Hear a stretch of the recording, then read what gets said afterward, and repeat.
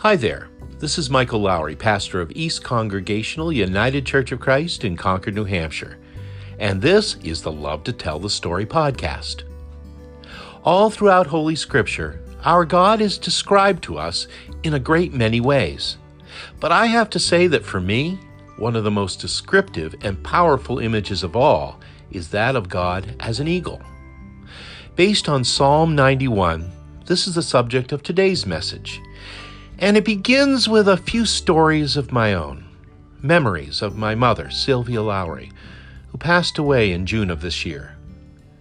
In her memory, and truly in celebration of God's sure and certain promises of life abundant and eternal, this is the message entitled, God, the Mother Eagle. Well, folks, let me begin this morning by thanking you in advance for permitting this pastor a little bit of self-indulgence in this pulpit this morning. It's on my heart to share a few things with you today, and it's all because, as I'm sure you can all imagine, for me, these past few weeks since my mother passed away, they have not only been filled with a plethora of emotions, some expected and some not so much, but also, I got to tell you, has given rise to a wide array of memories. Now, a lot of that, I know as a pastor and as a person, is part of the grieving process, and that's a good thing, right? But it also has to do with the fact that I have literally just spent the last month in the very place where I grew up, our summer home in Maine, and every day as I'm wandering around this place, or I'm at the pond, or I'm back in East Millinocket where the house is, I was remembering stuff about my mom that I hadn't thought about in years. For instance, one thing that I was reminded of again and again is of what a fierce protector my mother was to me. Now, you should know that my mother was a fairly gentle person. Also, that neither of my parents were ever what this generation refers to as helicopter parents, not by a long shot. I was taught from a very early age to stand on my own 2 feet in this life. I was encouraged to speak for myself boldly, but always politely, mind you. My mother always said, you catch more flies with honey than you can vinegar. And that I should be doing that in dealing with whatever situation in which I found myself. And to ever and always, and I'll bet I heard this one at least 1,000 times growing up, to be an individual as opposed to going along with the crowd or taking the path of least resistance in life. But all that said, I must tell you that there were a handful of times and situations over the years when my mother would take her own best advice and throw it to the four winds. Moments when she would immediately and without hesitation swoop in to rescue her baby boy from danger. There was the time, I hadn't thought about this in years. There was the time, it was one winter, I was probably 7 or 8 years old, and I was being bullied by this older kid on a sliding hill in town. It was up by the high school, and I had been up there, I had been picked on, more or less beaten up, by this older kid at this sliding hill. And I had gone home all hurt and scratched and crying. So Mom immediately goes up the hill. She seeks this kid out and apparently threatens him to within an inch of his life that if he ever did anything like that to me or anyone else ever again, there would be trouble. My mother was also a substitute teacher, by the way, so trust me here, the kid knew the danger was real. And then there was kind of a famous story in our family, and I think I've told this story before from this pulpit in another context, about the summer day my friends and I were out on the pond in this very leaky wooden rowboat. And that's a whole other story in itself. And at the same time, there were these other rather snotty, wealthy kids. They'd been staying with their grandparents on the north shore of the pond, and they were out in their very expensive speedboat. And they were horsing around, and they were circling our rowboat over and over again, and they were doing so in top speed, all in the hope of swamping that rowboat and us in the process. Well, suffice to say, that wasn't happening. That is, once Mom arrived in a neighbor's little motorboat to read these kids the riot act, and threatening to call their grandmother, if I remember correctly. Now, full disclosure, my mother used to hate when I told that story. She didn't like the way that story made her look.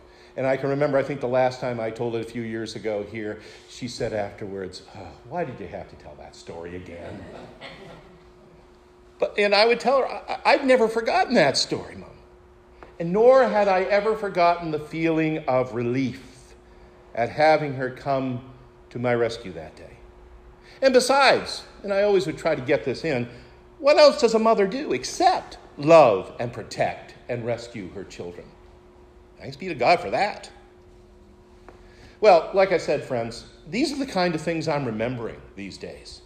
Now, granted, all the memories aren't like that. Mostly, and I said this at Mom's memorial service, it's the memory of her unfailing love and support all through my life. Her well-timed words of encouragement, and how, especially in times when things weren't going so great, she would be there with a listening heart and a sympathetic ear. Whether she would have expressed it this way or not, what's true is that from the time I was born, even before, my mother was always my protector and my guardian. As I grew from a child to an adult, she was always a refuge for me. Someone in whom I could find safety and shelter from the dangers of life, and one whose love and care was ever and always a dwelling place for me. In many ways, friends, she was for me as the mother eagle that is described in our text for this morning, the one that Cindy just shared with us. The one whose faithfulness is a shield and defense.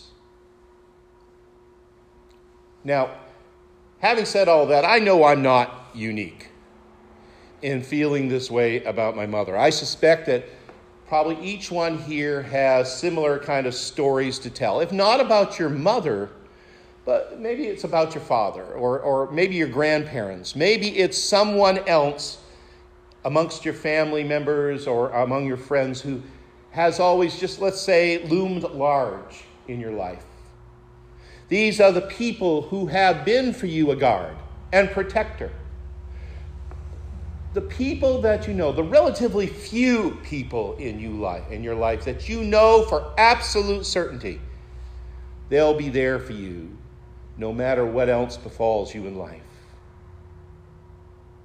And I do hope and pray that each one of you here has somebody in your lives like that. Somebody that you know for yourselves is a blessing. I pray that you will know that blessing of love and care in your life. But even if you don't, friends, even if this morning you really can't name anyone who has meant that much to you, here's the good news of Holy Scripture. Good news that's given to us from the psalmist.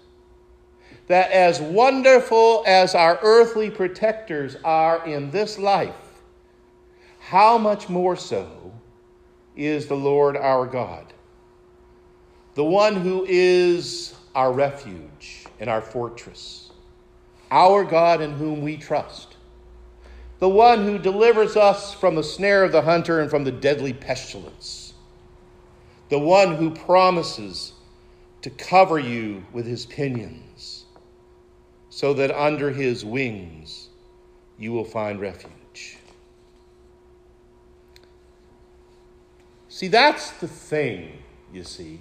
This is what you find in the text. This is what we find in our lives, is that God is our mother eagle, yours and mine.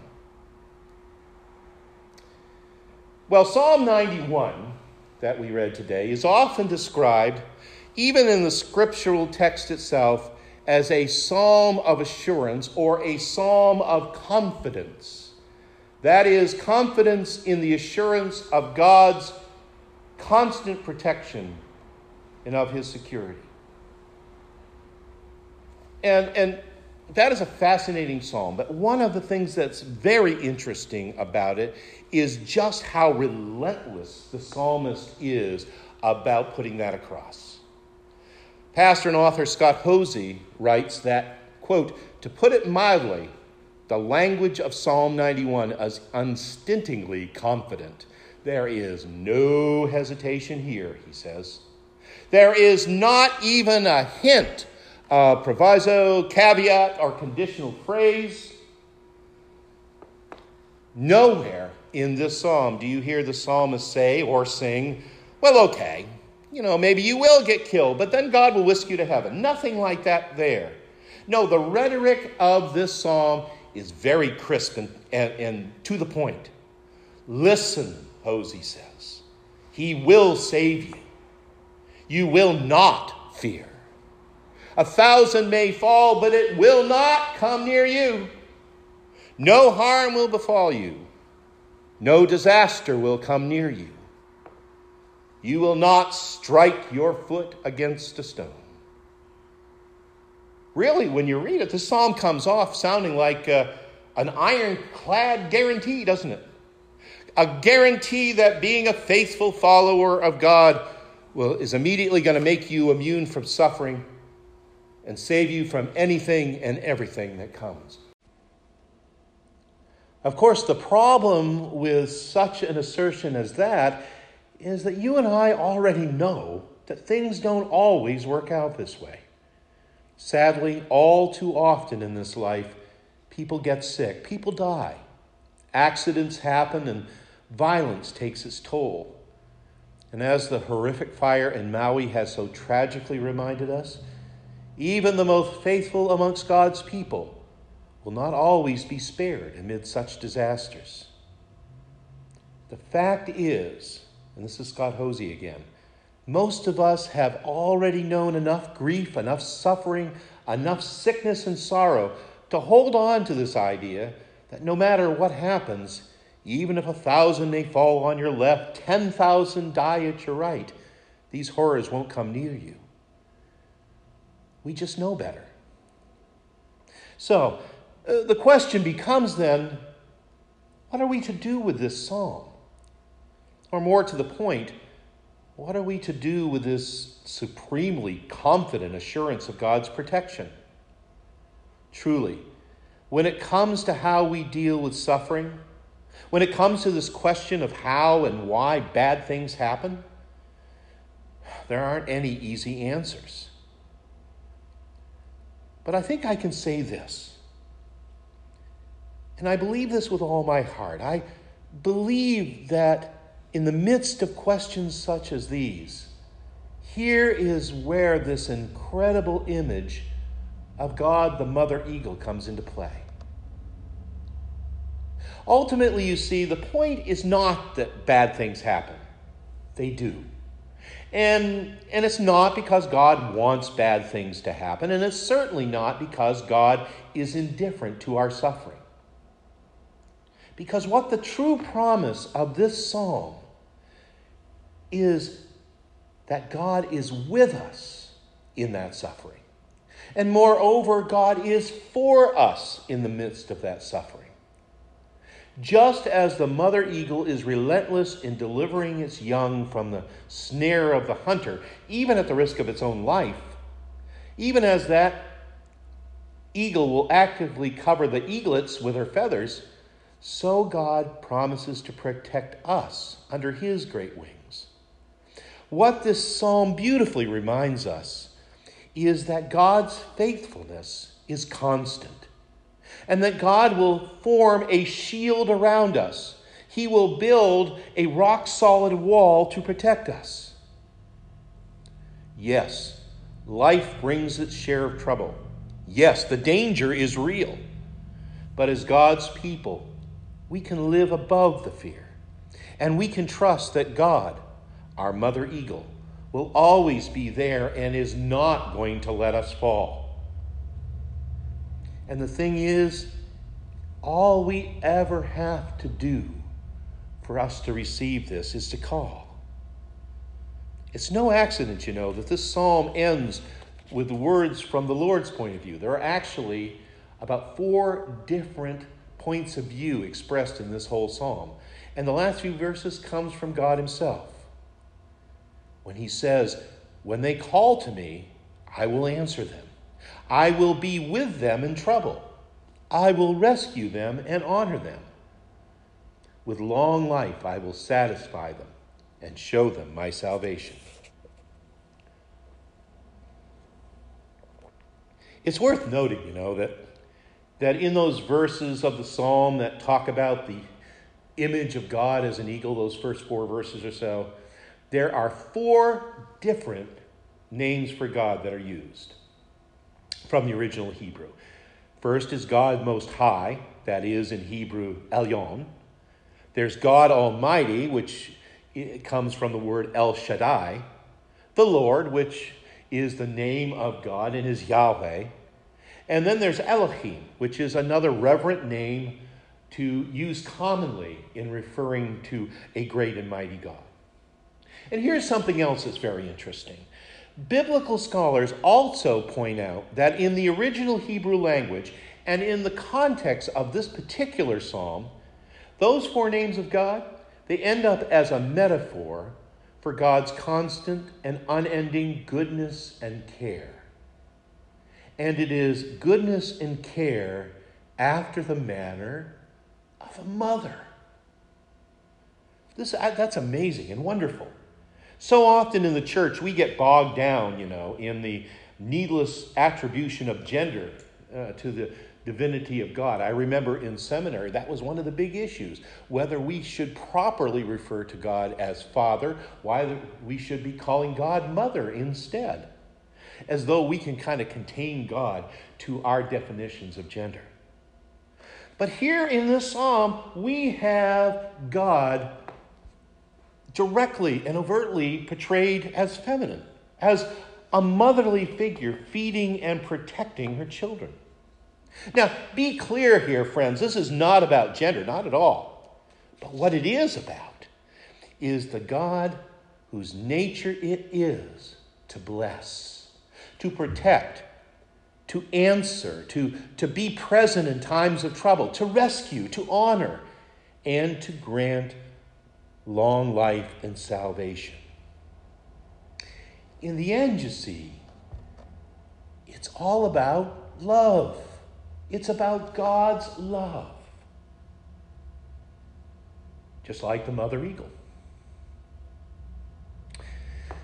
Well, one of the other memories I've been thinking a lot about over these past few weeks were about the handful of times over the years that I needed to call my mother and my father with bad news.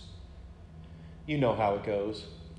So it was for us. Things weren't maybe going well at the time, and maybe something was happening with one of the kids. Everything was feeling a little uncertain in our lives. You know the kind of stuff I'm talking about. Basically, it's the stuff of life that you don't want to have to worry your parents about. The kind of things you wish you didn't have to tell them, but really and truly it was the stuff that they needed to know. You didn't want to have them hear it elsewhere. You needed to break the news to them yourself. And as you can imagine, and maybe you've experienced this in your own life, I hated when I had to make those phone calls. And moreover, I'll confess to you here that those calls always made me feel pretty much like a complete failure as a grown-up, even as a son sometimes. But the thing is, and here's what I remember about these phone calls, is every time I had to have a conversation like that with my parents, inevitably, The conversation would turn from the gory details of whatever bad thing was happening at that moment to words of love and support that were so desperately needed at that moment. And later on, after we talked, after the phone call was over, I'd feel better. Not because the problem had gone away or that my mom and dad made it all better, but because in that horrible situation, I'd been heard and cared for and prayed for and assured again and again and again that this too would pass. I will be forever grateful for that blessing in my life.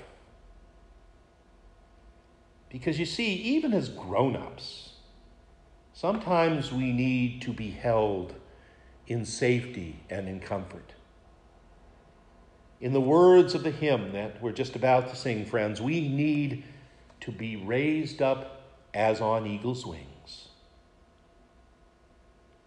I hope and pray that as each one of us here navigate all of life's troubles, that we will have the grace and the courage to call out to God so that we might know that holy feeling of being raised up as on eagle's wings. And as we are, that we will know that our thanks be to God. Amen and amen.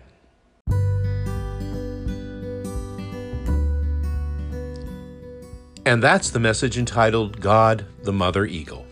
It was recorded during our August the 20th service of worship at East Church, where, by the way, you are invited to join us in person for worship this summer and always.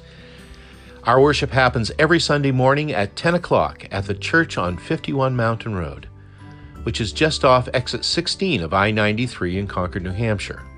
We are a small, mighty, and spirited congregation, and we would love to have the opportunity to welcome you.